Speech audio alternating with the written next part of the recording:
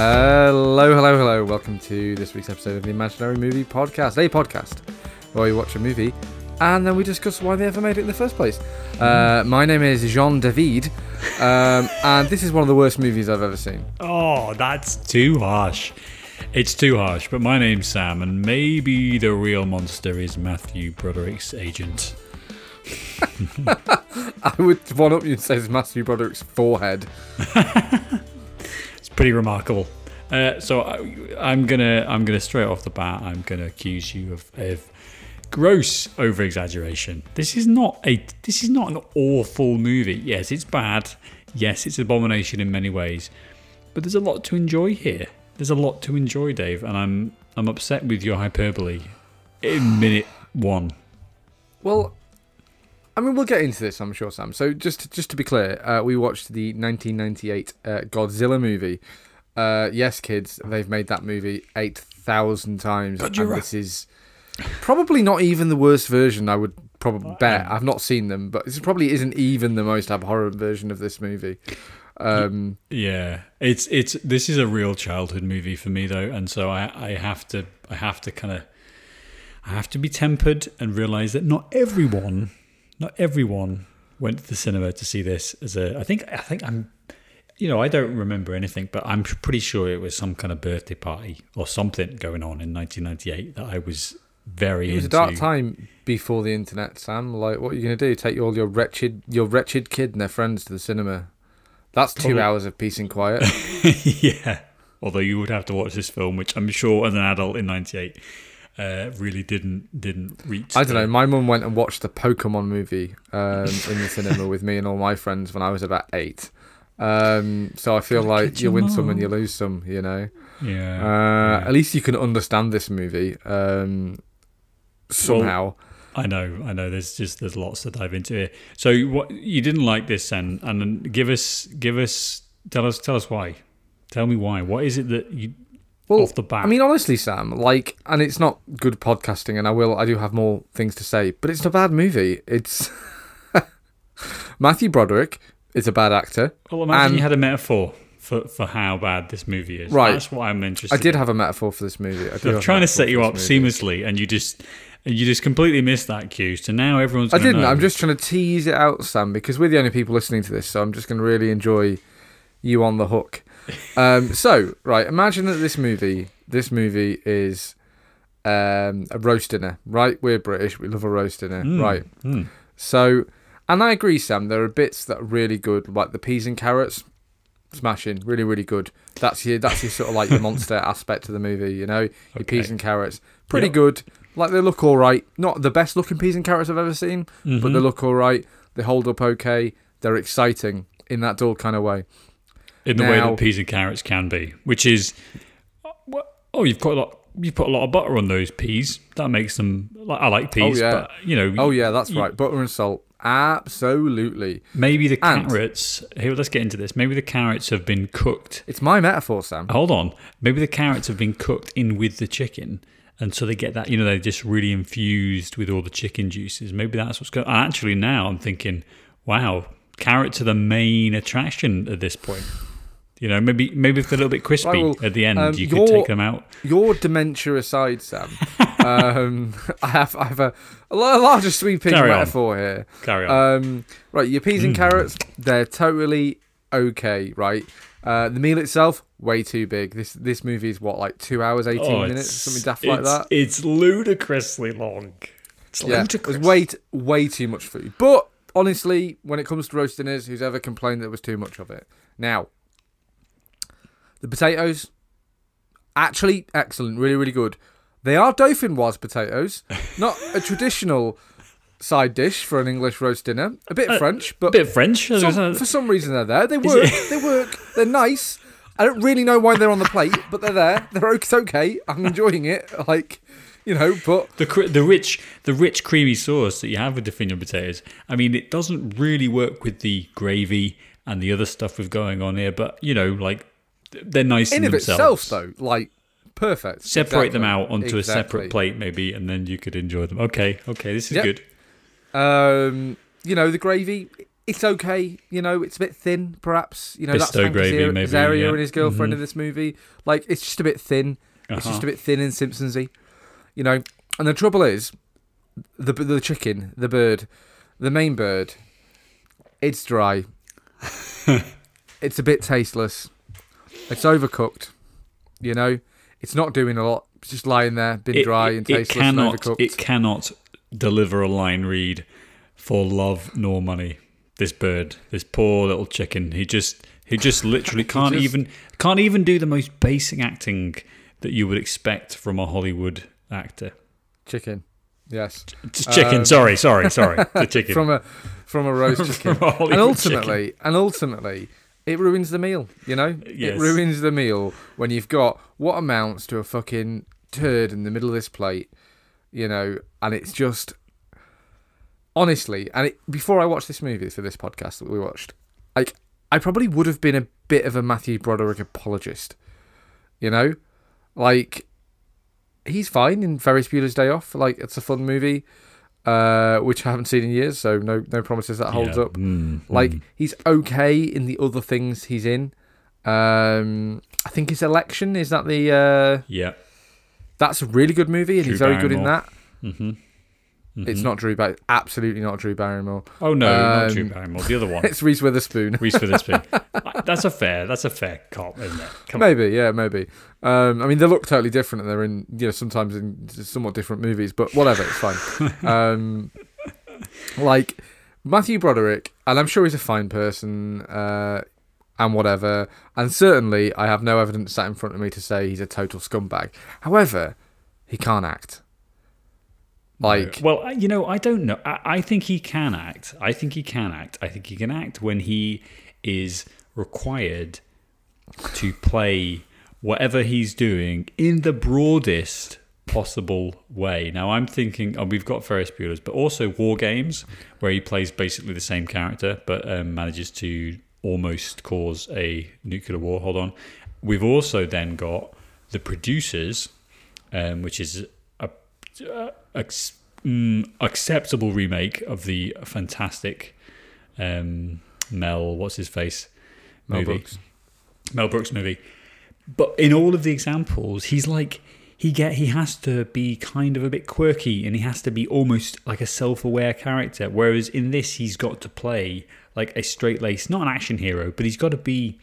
He's got to bring us with him, you know, and that he just doesn't manage to do that at all. And there's so many points in this film where I'm like, is that the best take? Guys, you didn't have a better take than that. You know, even delivering simple noises, even going, oh.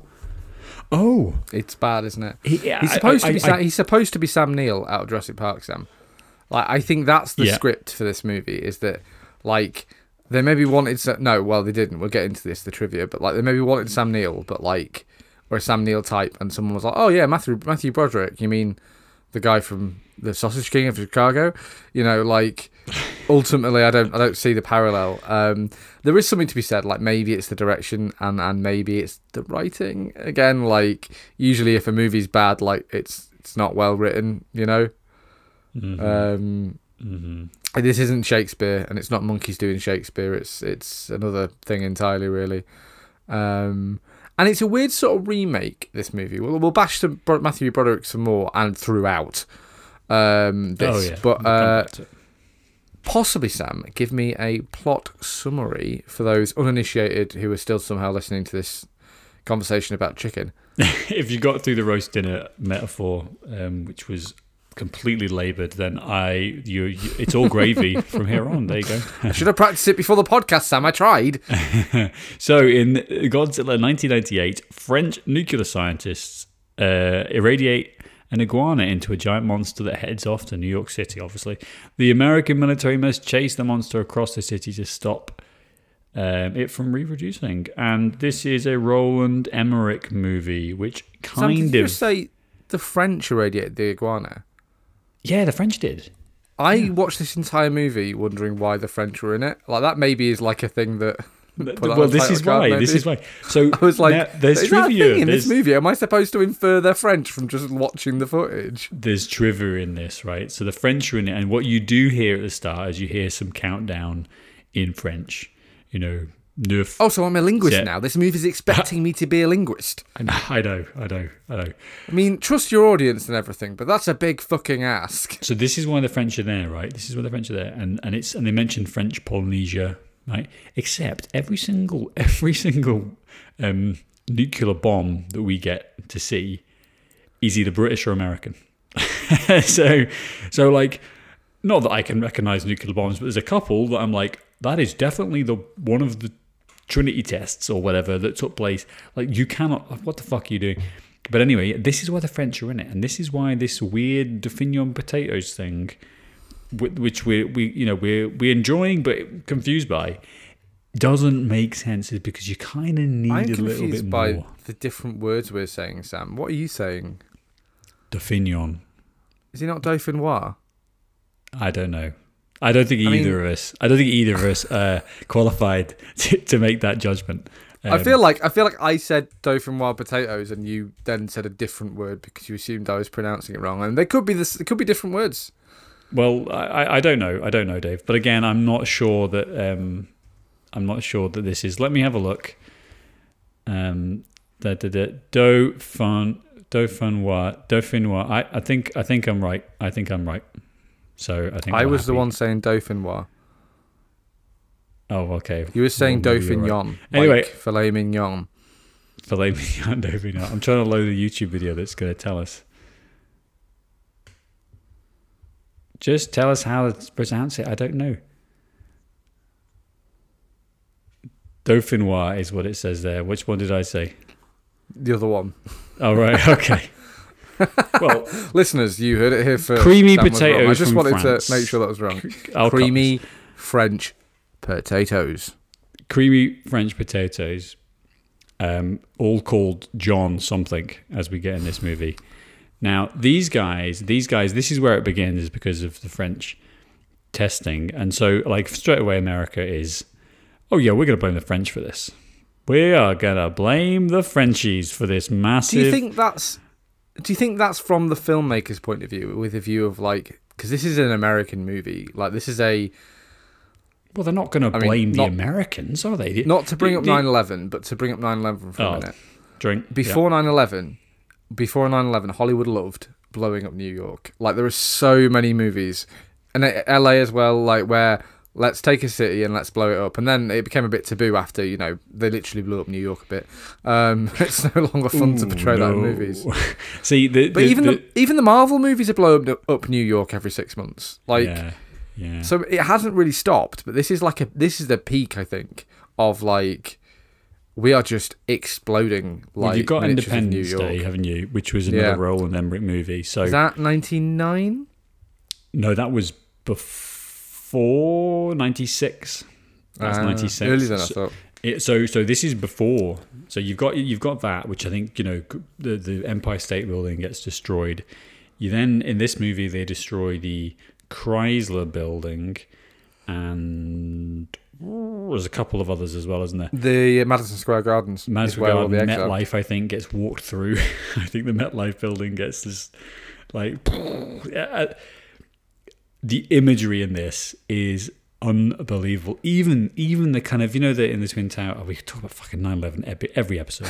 But the Twin Towers, the kind of the beams that were poking up, a bit like rib cage kind of thing. That that imagery. They even have that. They even have the smoke. They have everything. They have New Yorkers running. It's crazy. It's crazy. And I think you're right. But Marvel, what they're doing is using that imagery, and you kind of think like, was Bin Laden watching these movies? Because this seems quite instructional. I'm not suggesting that Al Qaeda was able to. You're not suggesting that Bin Laden was a fucking what? Godzilla. Here comes 500-meter tall Godzilla who stomped through. I mean, conspiracy theories are one thing, Sam. That's a hard sell. That's a really hard sell. He would have wanted to if he could. I think the planes were. This is a terrible aside, but the point being though is, Like, this is a classic disaster movie, isn't it? Really, this is a Yeah. everything's going wrong, and what we require is, a cast of characters, a little ensemble for us to but for us to just go a through. sidebar, Sam. I think the disaster movie aspect of it. I think the military, the American military stuff works all right. Like the scenes where we're blowing stuff up, it's fun. The Godzilla stuff, like in of itself, outside of this silly plot and the main cast doing acting, like I think it works pretty well. I was the most engaged when buildings were being blown up and when this monster was stomping around New York, and like, that's what this movie should have been about, rather than like all of the Matthew Broderick just dumping out lines, not selling anything, and doing things where I'm still scratching my head at the end of the movie and going, I don't understand why he was involved or why he's doing any of the things he's doing. No, and it's kind of like, it's from the beginning. I think. I mean, this film went through its own production hell, and there's like so many different versions, and obviously there's a whole Godzilla like fandom thing that, or the creators of Godzilla in Japan, and all of that like exists, and you can go read Wikipedia to get into it.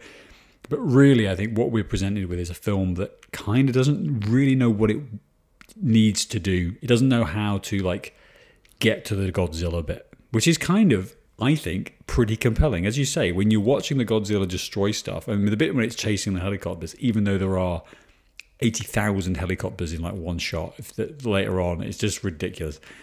Oh, it's the army was quite heavily invested in making this movie. Oh, they must. I mean, they are almost completely incompetent. I mean, see our Lord of War episode where we talk about the American military fucking funding movies. Entertainment complex, yeah, that exists. But all of that, you've got Godzilla in New York. But what, to me, it just feels like they just had no better ideas about how we're going to get there. Now, we start off in the movie, I think a pretty cool scene, with the fishing boats and everything getting, like, they're dragging it on. It's all great. It's all great. And I'm like, wow, this is a really cool opening to a film. The mystery, the overall mystery of how and where Godzilla, came from, all of that stuff is great. Because you know what it is going into the movie, obviously, is the title of the film. It's great, Sam, because, like, it's a light touch. Like, they're like, yeah, there's a monster. We've made a monster. Nuclear bombs, whatever, something. He's a monster. He's going to destroy stuff. And you're like, great, I'm strapped in. I understand that. We're going. Mm-hmm. Yeah, exactly. Not sure why he's in New York. I guess just everyone wants to go to New York. Well, they take him to New York, don't they? Because you've got cats. You've then got after the Godzilla guy with the what did you see? What did you see, old man? Like, you've got that bit which was built for the trailers, and then it's almost like a fade. Imagine it all fades. We have some chirpy music, and here comes our hero Matthew Broderick with his headphones on. It's the worm guy, and then just straight off his introduction, he's weird and he's a bit nerdy, and I'm like, all right, well, I can appreciate that as someone who's weird and nerdy. But you kind of want like, what's Matthew Broderick doing? What's his character here for? Because he doesn't, all the way through the film, and this is the thing that I think we'll probably keep coming back to, is like, who allowed him to be here? Why is he in this tent? Because he's got like, they say he's the leading expert, on Godzillas? Because I'm pretty sure no one's a fucking leading expert on this creature. It's just spawned off, French Polynesia, and now he's in New York.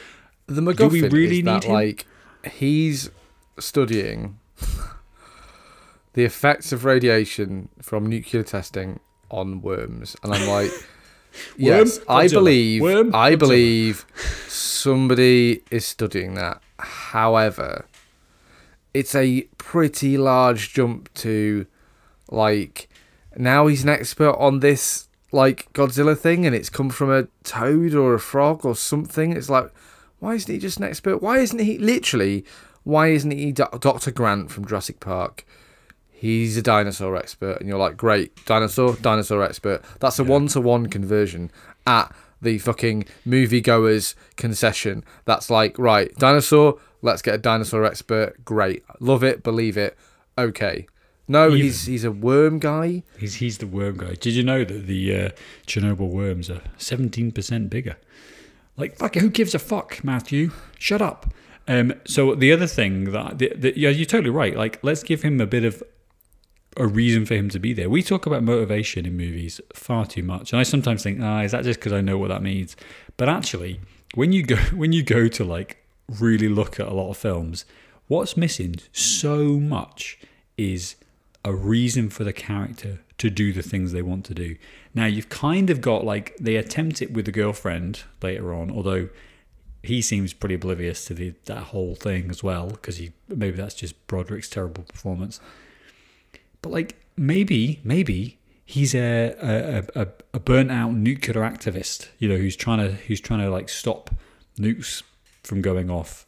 It's post fall of the Soviet Union. We're all feeling pretty chipper, end of history and all that stuff. Now we need to de-arm, and then we can, all live in happiness. That's exactly what it'd be like. So maybe he'd have some kind of reason for him to be like... There needs to be a justification of not only why we involve him, which I think it's kind of fine, but at the same time, like, why is he still there when they're in New York? Like, he is not needed. You need a reason for him to be the expert that they've got, or like... Maybe he discovers something and he's like, right, we can fight Godzilla with this.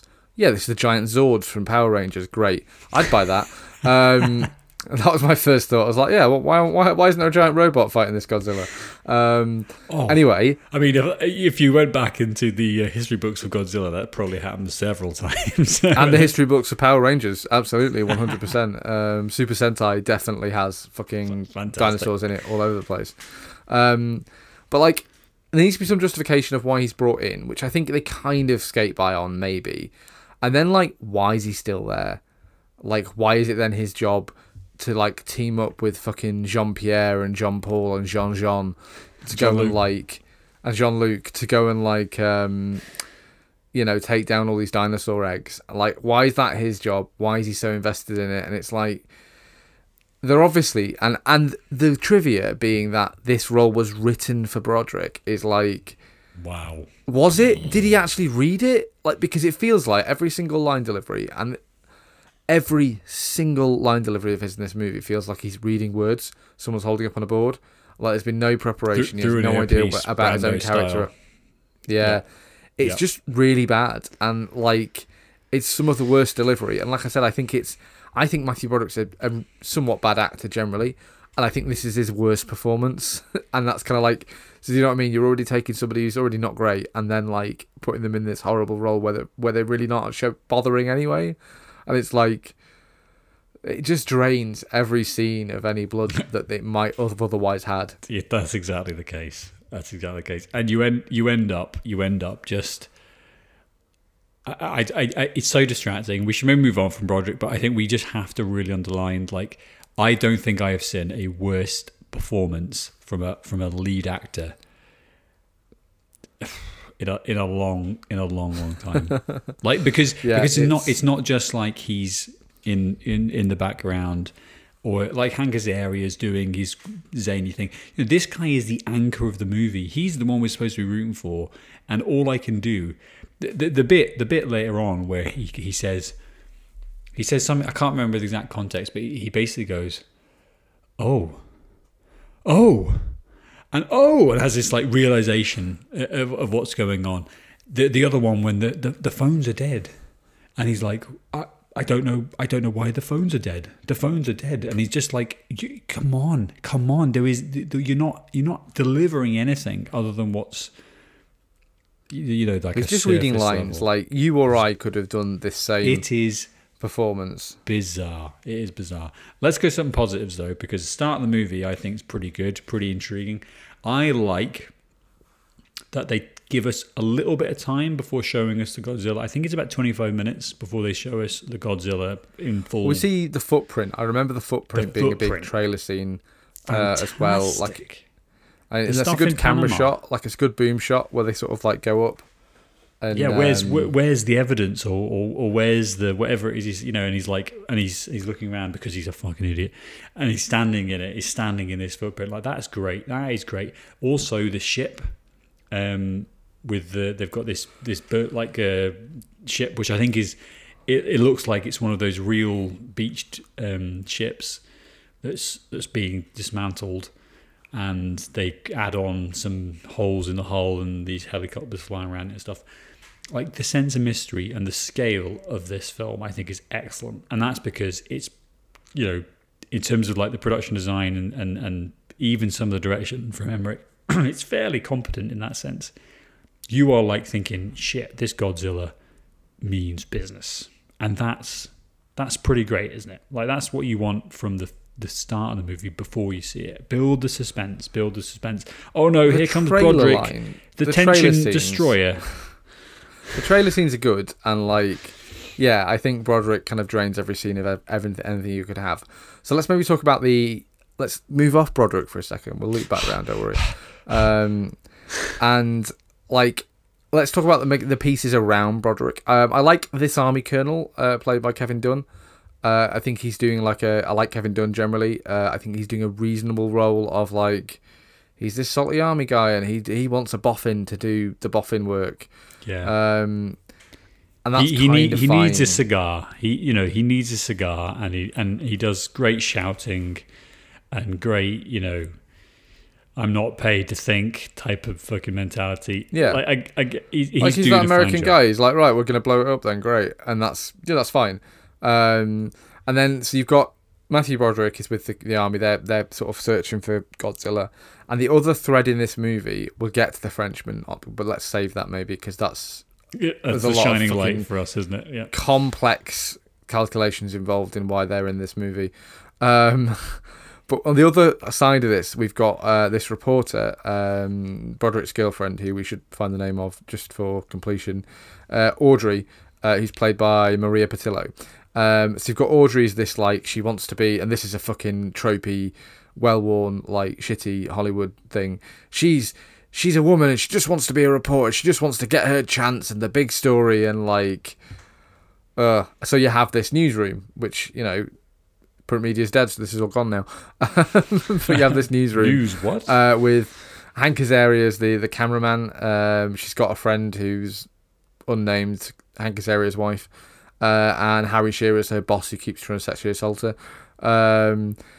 Somehow that movie is going on simultaneously with this we're searching for this Godzilla story, when it's fine until Matthew Broderick enters it, and you're like, oh, actually this is also really, really boring.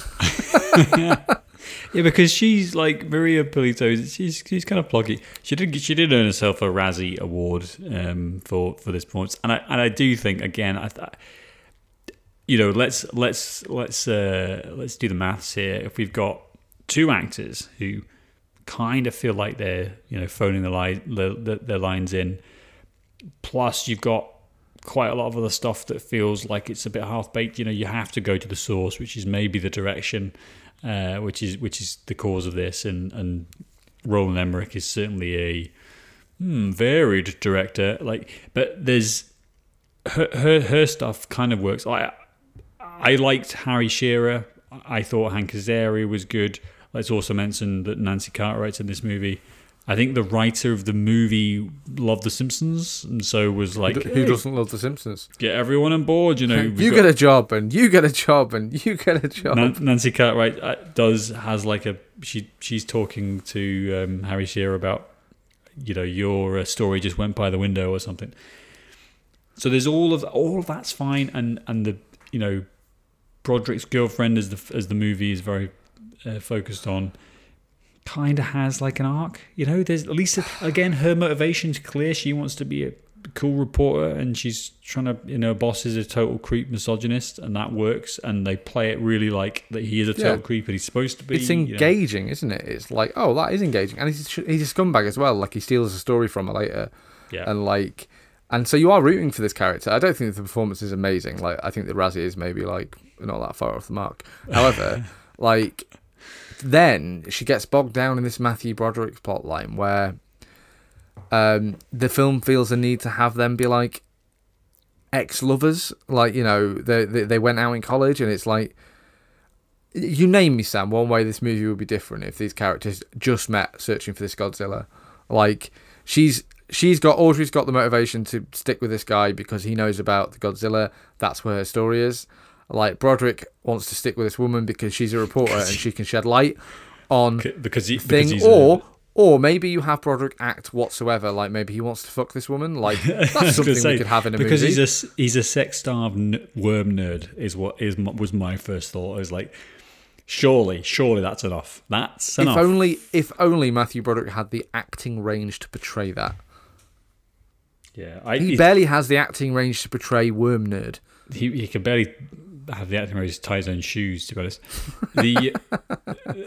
Yes, this is you're exactly right, because at least then there would be some tension. Now we could have them kind of fighting each other. You know, you've got that slightly adversarial relationship that would be fun, and it would add a little bit of tension and spice to the scenes. You know, and then maybe later on we get the similar reveal in this where she steals the videotape and kind of uses him for the story.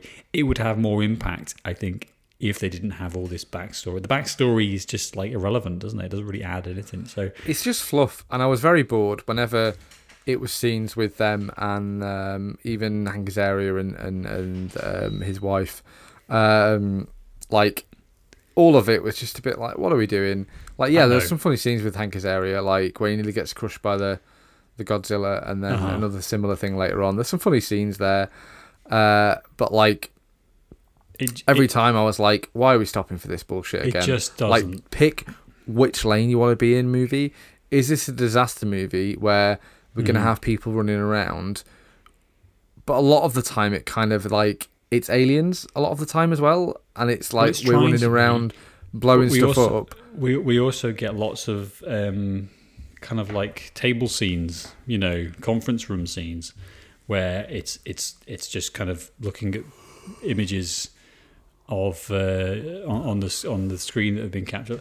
Like, there's just not enough action, I don't think, that wraps up in all of it to make it to bring us along in a way that's engaging and fun and interesting scene to scene. Whereas some of it is, and then a lot of it really isn't, and then we have some of it that is, and then a lot.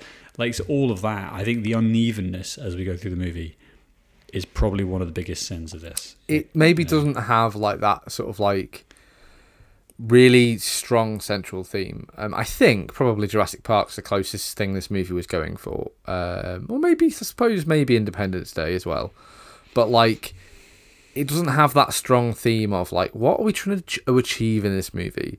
Because like, Broderick kind of yo-yos between wanting to save the Godzilla and then supporting killing it and its babies, and it's kind of like unclear for a lot of the movie what he wants. The military obviously wants to save lives and save the city, etc., and that's fine, that's easy to understand. The Frenchmen we'll get into in a second, they're doing their own thing. The reporters really self-interested, and again, that's fine. But what does Broderick want? He's our main character, he's our protagonist, he's our hero. What does he want? What are his goals? Like, how does he feel about any of this? Part of the problem is that obviously Broderick can't fucking convey anything like those things. But part of the problem also is maybe that like the writing isn't clear enough on what he wants. If he was a dinosaur expert and he came in and he was like, we've got to save this dinosaur, we've got to capture it so that we can study it because this is an opportunity that humanity's never had. Great. There's something there, you know?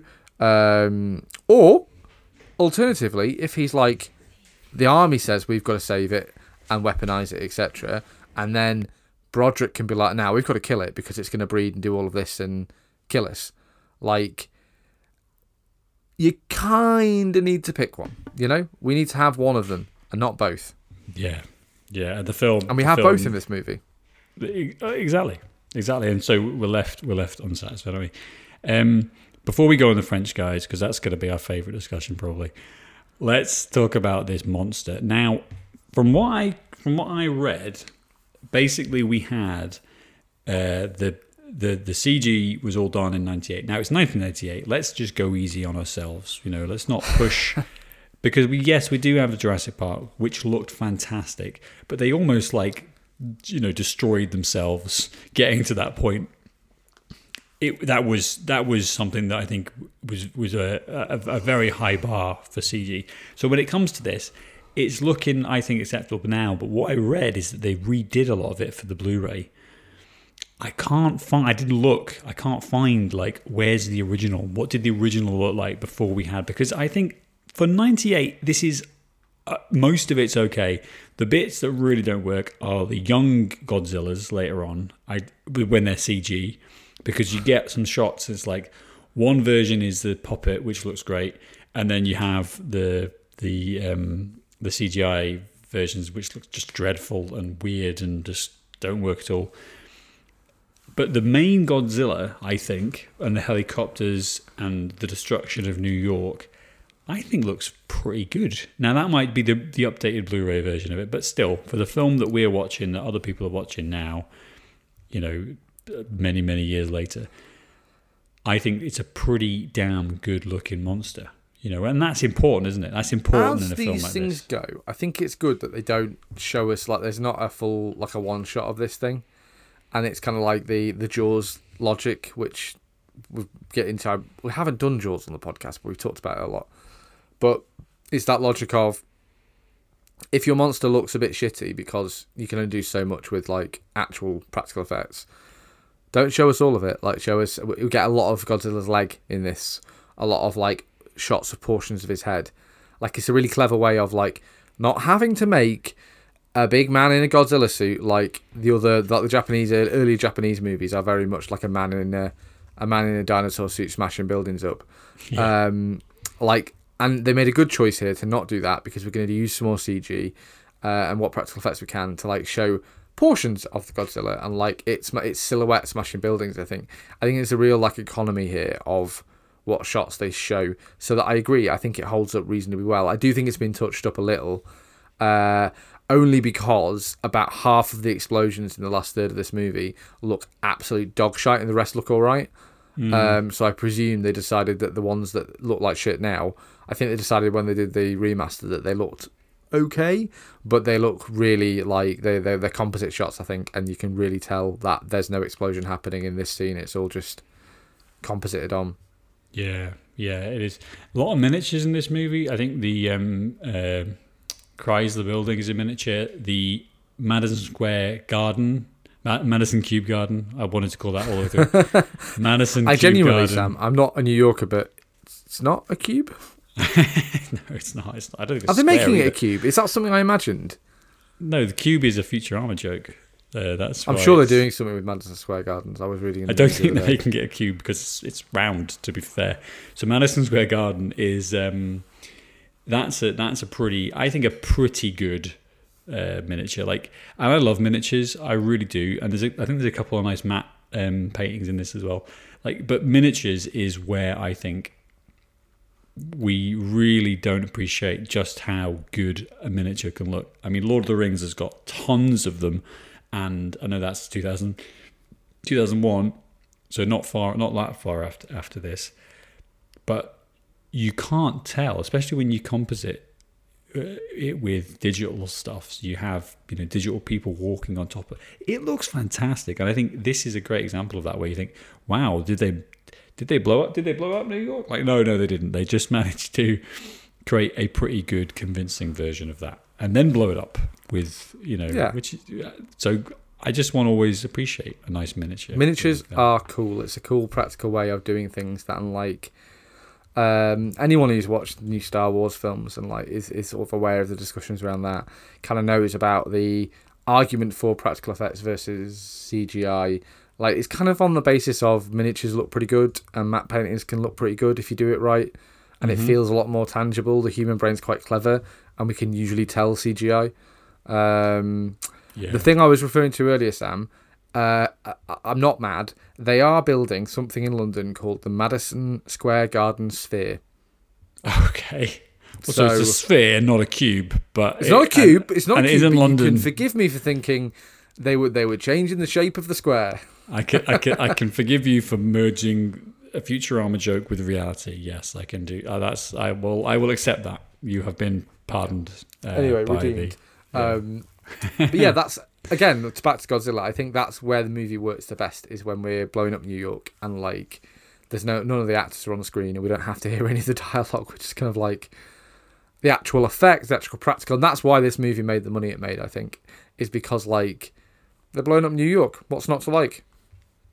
Well, funnily enough, it was a bit of a flop in America, but it was in Europe, and I think that there's a good there's I don't know, there's maybe some kind of cultural thing there about like blowing up New York, but then they did it in Independence Day, and that was really good. So I don't know if it's like I don't think it's an America Europe thing, but there's just maybe like the whole Godzilla concept feels like, because in a lot of ways this killed a lot of monster movies for quite a while. Monster movies didn't really survive, I don't think, beyond this, because it really did. It wasn't the success they thought it was. I mean, there is so much. If you go on Wikipedia, the level of production detail for this movie in terms of development, pre-production, the different scripts, the creature design, TriStar, the producers, the studio, basically destroying its budget, even when it was quite far into production, and that caused problems with the CGI. The Godzilla, I think, is it Toho? I think the Godzilla company was completely aghast by this. Well, and they made there are 32 Godzilla movies that were made in Japan. Like, it's a really shockingly popular franchise for the last 70 years. Like, really, really love Godzilla in Japan. And yeah, this movie, and they've made 3 new, I don't know if you've seen, like, they've made 3 new Godzilla movies in America. But they're not necessarily directly related to this. It's a different production studio, and they started making them in 2014. I wasn't even aware of them. Godzilla 2014, Godzilla King of the Monsters came out 2019, and then Godzilla vs Kong came out last year. Yeah, and you know what that is? You know what that is? That's millennial nostalgia. That's the millennial nostalgia dollar. We should be buying into this. That is in reference to this movie, which made loads of money and had a huge cultural impact, despite being like fairly critically panned. And again, by us, like, this is not a great movie, but like, it was a big movie. And sometimes we did another shit movie recently that was there's something about Mary is a similar movie where like it's shit, but it was big. So like, quality is not important. Sometimes you just need to make a splash to like be remembered and to get like, like Godzilla, like it's a recognizable thing. We don't recognize Godzilla from the Toho productions because honestly, like, and I can speak for myself anyway, I'm not massively into Japanese movies, and that's probably a loss to myself, but I'm just not, and therefore I'm not massively aware of stuff like that. So I know Godzilla from this movie. Yeah, totally, and there's nothing wrong with that. And Simpsons references. As everything, that is the cultural juice that flows in our veins, isn't it? That keeps cultural juice. Yeah, oh, jeez. Let's get back to the film a little bit. The monster is in New York. They try and kill it. That doesn't work. But Matthew Broderick manages to, in his wonderfully unconvincing way, get a blood sample of it.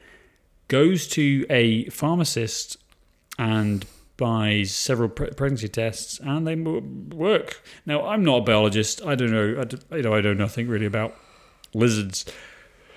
Do you think the genetic functioning of human lizards is close enough that we can just use a pregnancy test meant for women? Also, Sam, I don't know if you've got 2 kids, so you have first-hand experience in somebody in your life taking a pregnancy test. Mm-hmm. Don't tend to advise you fucking open a vein and bleed on these things. Bleed. Like, no, pretty sure even in 1998, that's not how you got an over-the-counter pregnancy test. Like, was something that you have to like fucking start poking holes in yourself to do. It's urine. And while I agree with the choice not to have Godzilla piss on Matthew Broderick, although I'd like to see that. Oh, I'm sorry. That was an open goal that should have happened. We should have. Should have pissed on Hank Azaria. That should have been that scene. Yes, Azaria would have And been. then he's like, Broderick's there with a fucking beaker trying to like scrape the piss off Hank Azaria. That's a funny scene. I'm there for that. We are writing a better movie right now. What is going on? How could they not have something like that? They've got the pregnancy test. You've done all the work. You've wheeled Matthew Broderick into this pharmacist, and this poor actor having to pretend to be a pharmacist to get Matthew Broderick. She's not getting paid for that. So at least, let's make the most of it. And then you don't even have the Godzilla pissing. I mean, surely having it piss somewhere would be great. Why does he have to go and get a pregnancy test? I don't understand the shorthand. Just have him with a centrifuge. Like, oh, I'm a scientist that's pregnant. Like, great, bish, bash, bosh. Yes, they could have used thermal scanners, and they could have seen that there's, blah, blah, blah, blah, blah. Like, there's just a I know. We're getting bogged down in the minutiae here. No, we're not getting bogged down, because this is structural. This is about structural choices through the movie. They do it because who does he meet at this point in the thing with the pregnancy tests? He meets Audrey, and there's blah blah blah. We get lots of the pathetic attempt at tension acting that both, to be fair, they're both with two actors who are not capable of carrying it off. They could be brother and sister. That is all the way through. I'm like, wow, this is weird because you guys are related. A particularly fucking like chaste and puritanical brother and sister at that, Sam. Yes. There's not even like a familial affection between these two people. They don't convey anything. They have been beaten by their overly religious parents for too long, and they turned on each other at some point, and now in the midst of this terrorist attack, Godzilla attack, they are being brought together to fight. It's deeply stupid, and this is where the sort of like the movie has Matthew Broderick and the army break up. Don't call me, I'll call you kind of situation. It's pregnant. We need to find the eggs. Fuck the eggs. We're going to bomb it. Fuck the eggs. Oh, no. Yeah. This is... Yeah. And they're like, we're going to blow it up. And he's like, no, we need to find the eggs. And you're like, well, surely the army would be like, yeah, let's blow it all up. Like, absolutely fine. No problem. We've already blown up most of New York. Why don't we just... Because they're talking about nuking the island, aren't they? It's on Manhattan. Yeah, which is wild. Which is something. Like, it's a ticking bomb, and it's silly, and it's stupid, but it's fun. But it's not anywhere near. Like, hold on. It's not anywhere near ticking enough, though. This is the thing. Is like there's so many open goals in this. They do talk about it, and they talk about the need to.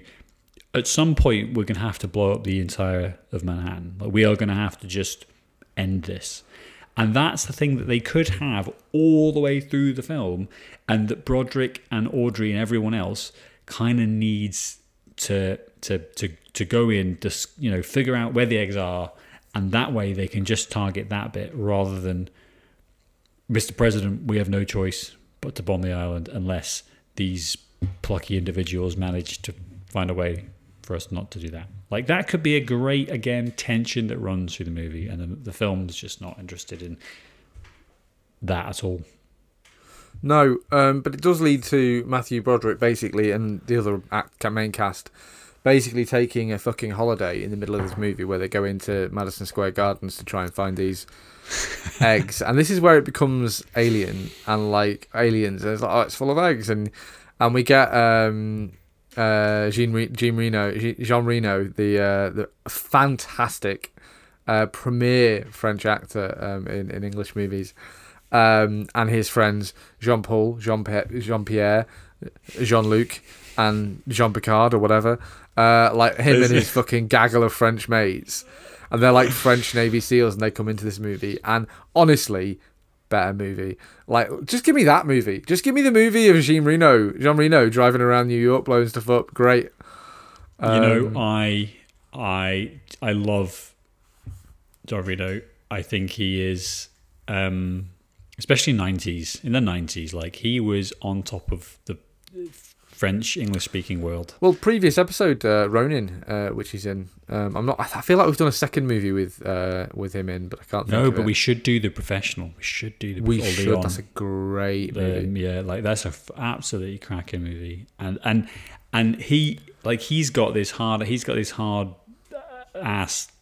I'm gonna shoot stuff and drink piss American coffee all the way through the movie, and now again. We kind of I feel like there's a merged character here where we could have had a film with Broderick and Jean Reno being the same person, and they could have kind of filled that role a little bit. Like that would have been a different take. It would be a bit more actiony and a bit more kind of like Die Hard-esque, but that would have been fun. Again, I'm just trying to think of ways to get Broderick out of this movie. Just get Broderick out of this movie and just have Jean Reno just be like the main guy. But he can't. He's funny. French. He's funny. He's cool. He is the action star that this movie needed. But obviously, this French production company were like, we cannot. I think it's a TriStar production. We cannot have a Frenchman like fronting our movie because Americans don't like Europeans or whatever. So we need some fucking guy with a massive forehead who can't act. But like Reno is just, he's engaging. He's capable. He can act. So like, and he steals every scene he's in. I'm like, oh, what's he gonna do next? You know, when he's driving around the car and they're all chewing gum. I really that was the biggest laugh of the movie for me.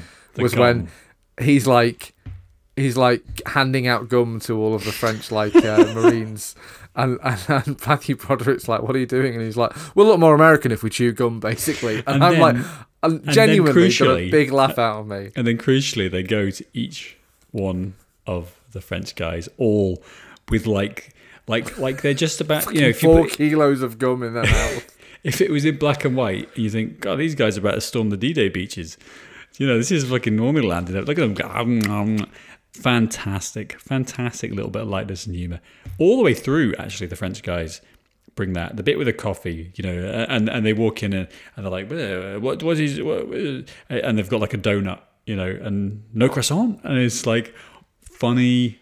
I mean, we are laughing at French people, but they can take it. They had an empire at one point. It's not really like in a nasty way, though. It's just more like they think Americans are fucking like crassless bores, which they can be. And certainly Matthew Broderick in this fucking movie is. But like, that's the movie I wanted to watch. I wanted to watch that movie, and I didn't get it. I get like...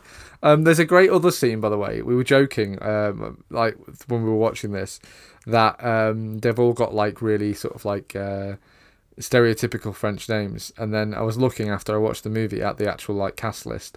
So Jean Reno's character is called Philippe. His 3 henchmen are called Jean-Luc, Jean-Claude, and Jean-Pierre. I'm not joking. That is the credit. No, you could have think, because we've mentioned the names already, you could have thought, listener, we were just making those names up. No. Now, I did have a little bit of a retcon in my head, though. I'm like, well, maybe they've done this intentionally because they're all, you know, it's code names. Possibly. But I also think, I'm not sure I can give the film that much credit that they actually considered it, because of the general stereotype that these very, very French-looking people are as well. It's the scene where Reno is with Broderick and Broderick's girlfriend, whose name I've forgotten already, Pelotti, I think. Audrey. And he kind of like one of the Frenchmen comes up. I assume Jean. Who cares? Paul? One of them, yeah. Anyway, and Reno goes. He sort of asks. He's like, Jean-Pierre, Jean-Luc, and I was like, hold on a minute. Did he just say Jean-Pierre and Jean-Luc? And I'm like, it's fine, but like there are other French names. Did you at least save his necklace of onions? Like, there's nothing. They are delivering onions in heaven now. It's madness. You talked about them having a holiday through this movie. Now, this is, I think, where but let's not forget that the military has achieved its purpose up to this point. They have shot and killed, they think, the Godzilla who's floated down to the bottom. Now, we do get a lot of... Do we get to cheering at this point? No. So the order of this movie is so fucking messed up, and I know you watched it in 2 parts, but like, so we have the movie Godzilla starts smashing up New York. Broderick falls out with the army. Don't call us, we'll call you kind of situation. Then we have the Madison Square Gardens bit with the Frenchmen, and they're hunting the eggs, and they blow up Madison Square Gardens to destroy the eggs. They do that. At which point, the army kills the Godzilla with all the rockets. They kill They killed. This is what's bizarre, right? They kill the Godzilla. It's at the bottom of the ocean. They think it's dead. They're sending divers down to get it, right? Then they go to Madison Square Garden, which is so all tension is effectively. Oh, sorry. They think he's dead. They think he's dead. Yeah, that's what I'm saying. So they've knocked him down into the ocean, and from there they're now like, right, we need to focus on the eggs because they managed to, the footage, the idea that there are that they can reproduce asexually is what she steals the tape. It's so fucking confusing. But anyway, they're in Madison Square Garden, and this is where we like, it's an all right concept of a scene, and they're all being chased around by these little mini Godzillas. It does feel like you know, the end of Lord of the Rings, the last one, and we have 6 or 7 different endings, and you think, oh, okay, that's the end of the movie, and you get up, oh no, a little bit more. Sorry, that was just a very slow fade there, and then we get another, and the music, you think, brilliant, that's it. Oh no, there's a little bit more. Okay, and it goes on, and this is what this film does, except it does it for the last 40 minutes. We get 40 minutes of false dawns, and I'm just like, well, it's a lot. Like I said about them film taking a holiday. Like, so we think Godzilla's dead, fine. We kill all the baby Godzillas, also fine, I guess. Then we have the taxi chase that goes on for 45 minutes. At the end of which we kill the Godzilla again, and then, like you said, and then we're like, we have the fucking, this line made me want to maybe throw up in my mouth, where Broderick turns to Reno and just says, I always wanted to join the French Foreign Legion. And it's just like a shockingly bad line. I always wanted to join the French Foreign Legion, and it's again just sort of dumped out in that Broderick sort of fashion. God, he's bad, and we keep coming back to it, and we said we wouldn't, but my God, he's bad. There's just that's exactly the line of like, anyone else could have delivered that. You know, I mean, I know Will Smith is the obvious one, but we need a Will Smith in this. We need someone who has just an ounce of charisma, who's able to, because it's a campy action movie. It's not, we don't need to take ourselves so seriously all the time. We accept that. But goodness me, there was somebody else. Surely, you know. You would think. I don't know. It's just a very tough sort of place for him to be, like I said, because he's just bad, and the writing is not very good either. I don't think the dialogue is written particularly well in this. For the most part, it's way too long, and then to have like the ending be so flat, and then to immediately ruin it by having this fucking stinger scene with this baby Godzilla, and I'm like, please no, I've just watched 139 minutes of Matthew Broderick's forehead. I don't want to ever watch a Godzilla film ever again. No. And it's like, yeah, it's the most unforgivable sin in a movie is being boring, and I wasn't necessarily bored in a lot of this movie, but at the same time I was like, fucking get on with it, checking my watch, like how much longer is left. You pause the film and you're like, it's up 45 minutes, great. Well, I use, sometimes I watch a movie late at night because it's, by the time you get everything done, and I'm thinking, okay, well, maybe it was 10 o'clock. Maybe it was 10 o'clock. And staying up to 12 is not unreasonable. Maybe half 12, 1 o'clock, starting to push it. But, I'm falling asleep. And this is a film generally, like, I enjoy the process of watching it. It's quite a nostalgia here. There's fun bits. But this bit in the middle before, where they're looking for the eggs and they're in the subway scenes, and it just dies a death, doesn't it? And I think what we need is to basically cut segments of this movie, cut the taxi chase, the whole thing where he rips out like the taxi driver's ID board and then throws it in a sea of rubble, in a sea of destroyed bits of metal and stuff at the guy from Desperate Housewives, who then manages to figure out that the radio frequency. He goes to a separate building. He goes to the building of the cab company.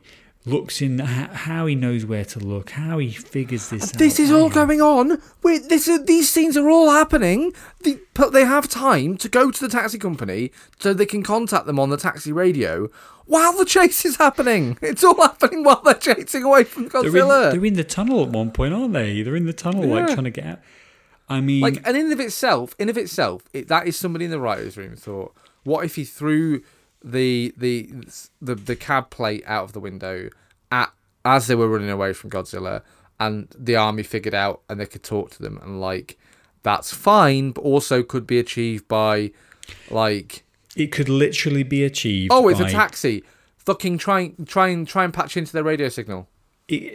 Just make it Matthew Broderick. Just him sitting there fumbling with the radio, just turning literally, going through the frequencies. Hello, O'Neill. Like, just make it that. Just make it that, and we cut out at least 3 or 4 minutes from this. I mean, that's one example. It's one example. We've had the false dawn of the 200 babies being destroyed. I did like when they were like, after the explosion, which they somehow managed to survive. But anyway, there's quite a lot of like gore everywhere from these dinosaur babies. I thought it was a nice touch. I'm like, wow, someone thought about that and got again. I quite like the look of this movie. Production's as long great. as Broderick isn't on the screen. Great. But then this chase, as usual, Sam. As usual, we're wrong. Because obviously this movie made fucking loads of money. So what do we know? We contribute to it, absolutely. But it's I think it's there's a laziness. Now it is, as we've said, I think it's got 15% on Rotten Tomatoes. So this movie, really isn't or wasn't a critical success, and that's okay, isn't it? We don't always want there's a funny little thing in this. We have the mayor. Again, another fucking character in this movie who is literally called... he's called Ebert. He's called Roger Ebert.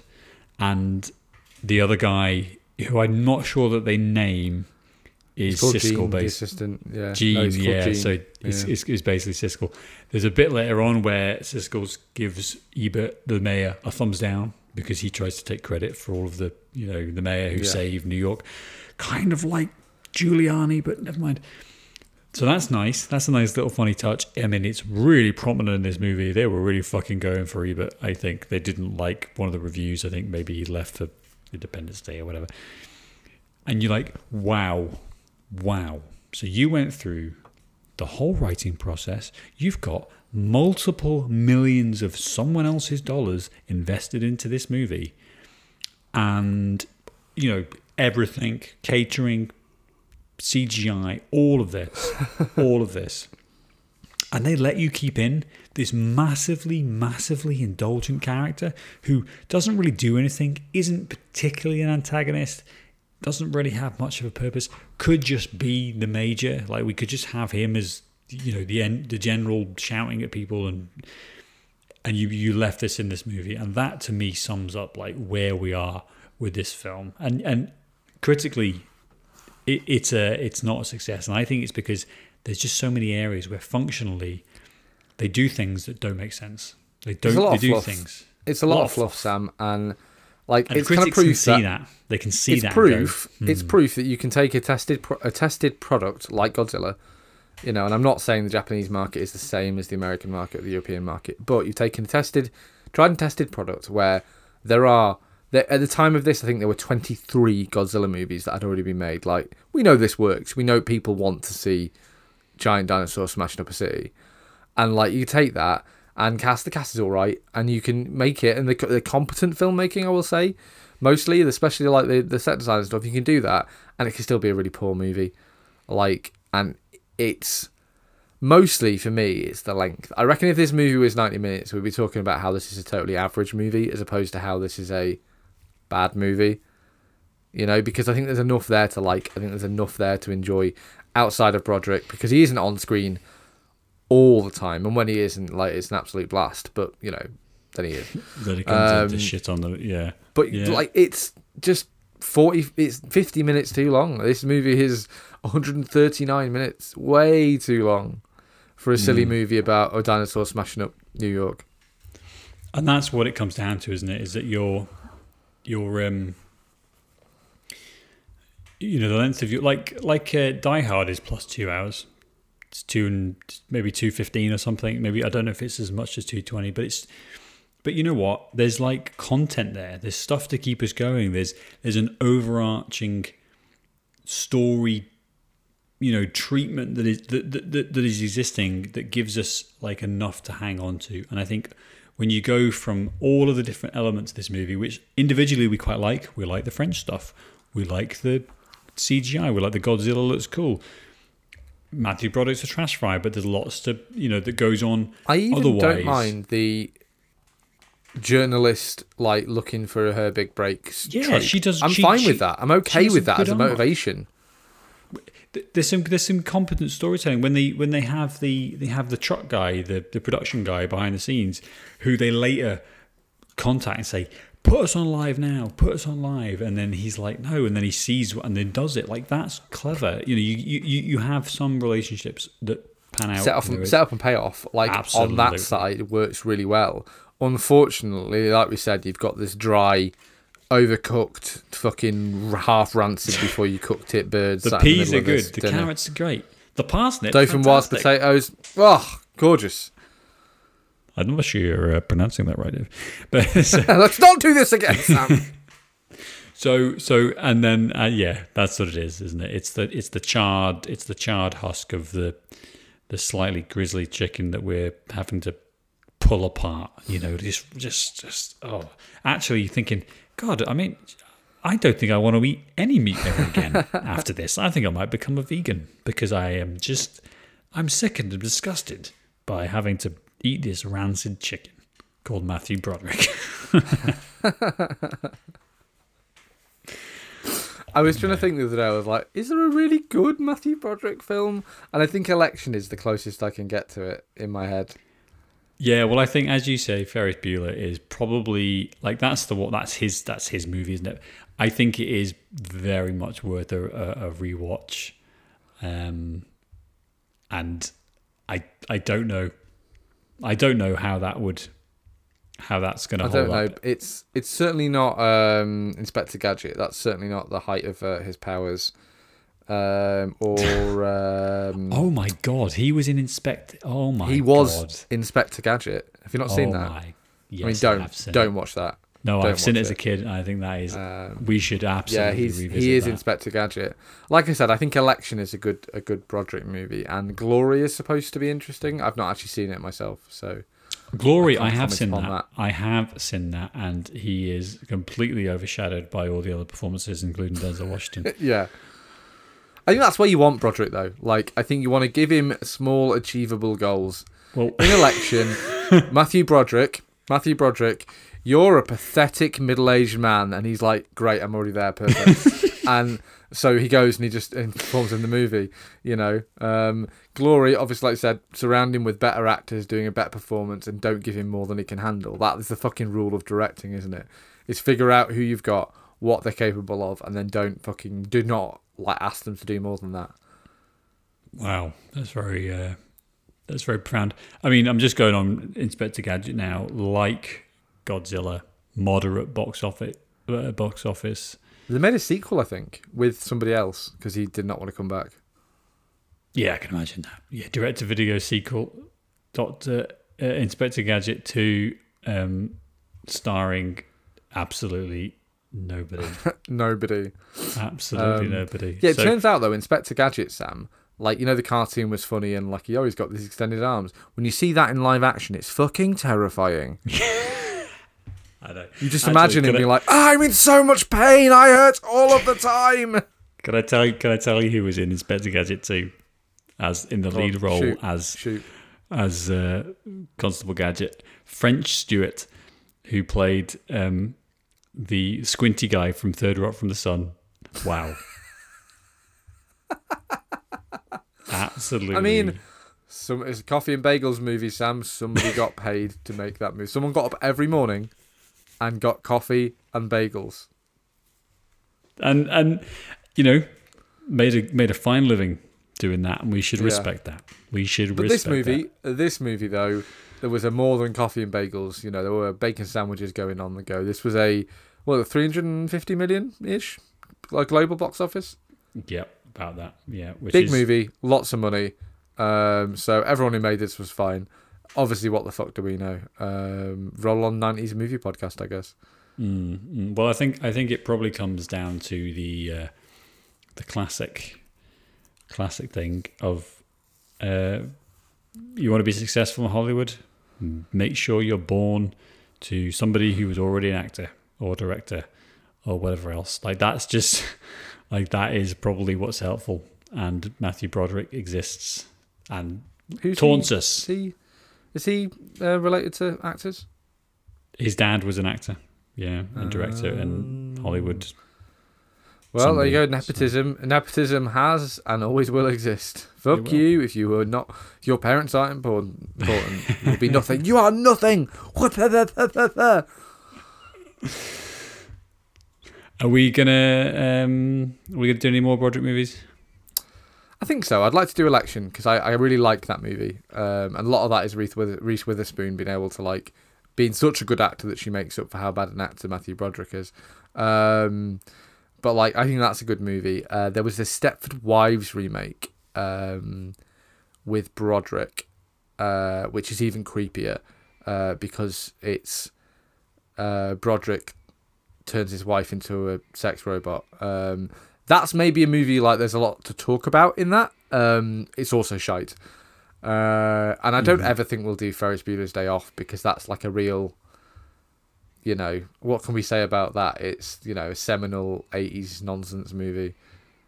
I think we should eventually, but I think there's probably we should do more Broderick movies. I will suggest, in my humble opinion, can we do a quote unquote good movie next time? I'm going to say right now we are not fucking doing Mortal Kombat next week. I'm not mentally prepared for that. Not after I know this. Ross might be back. I can't cope. Not after this. No, I think we need to maybe settle in on something. Well, any suggestions, Dave? Let's have a think. Let's come back and we can maybe enjoy a movie that's not going to rile us up so much. Enjoy a movie? I don't know what that means. I don't know. I don't enjoy movies anymore anyway. The podcast has destroyed all enjoyment of movies, so we may as well just ride the wave. We did get a suggestion from a listener that we watch all 10 Fast and Furious movies, so maybe we'll do that. And then summarily ignore that. Execute ourselves, yes. In some kind of fiery Paul Walker-esque car crash. See you next week.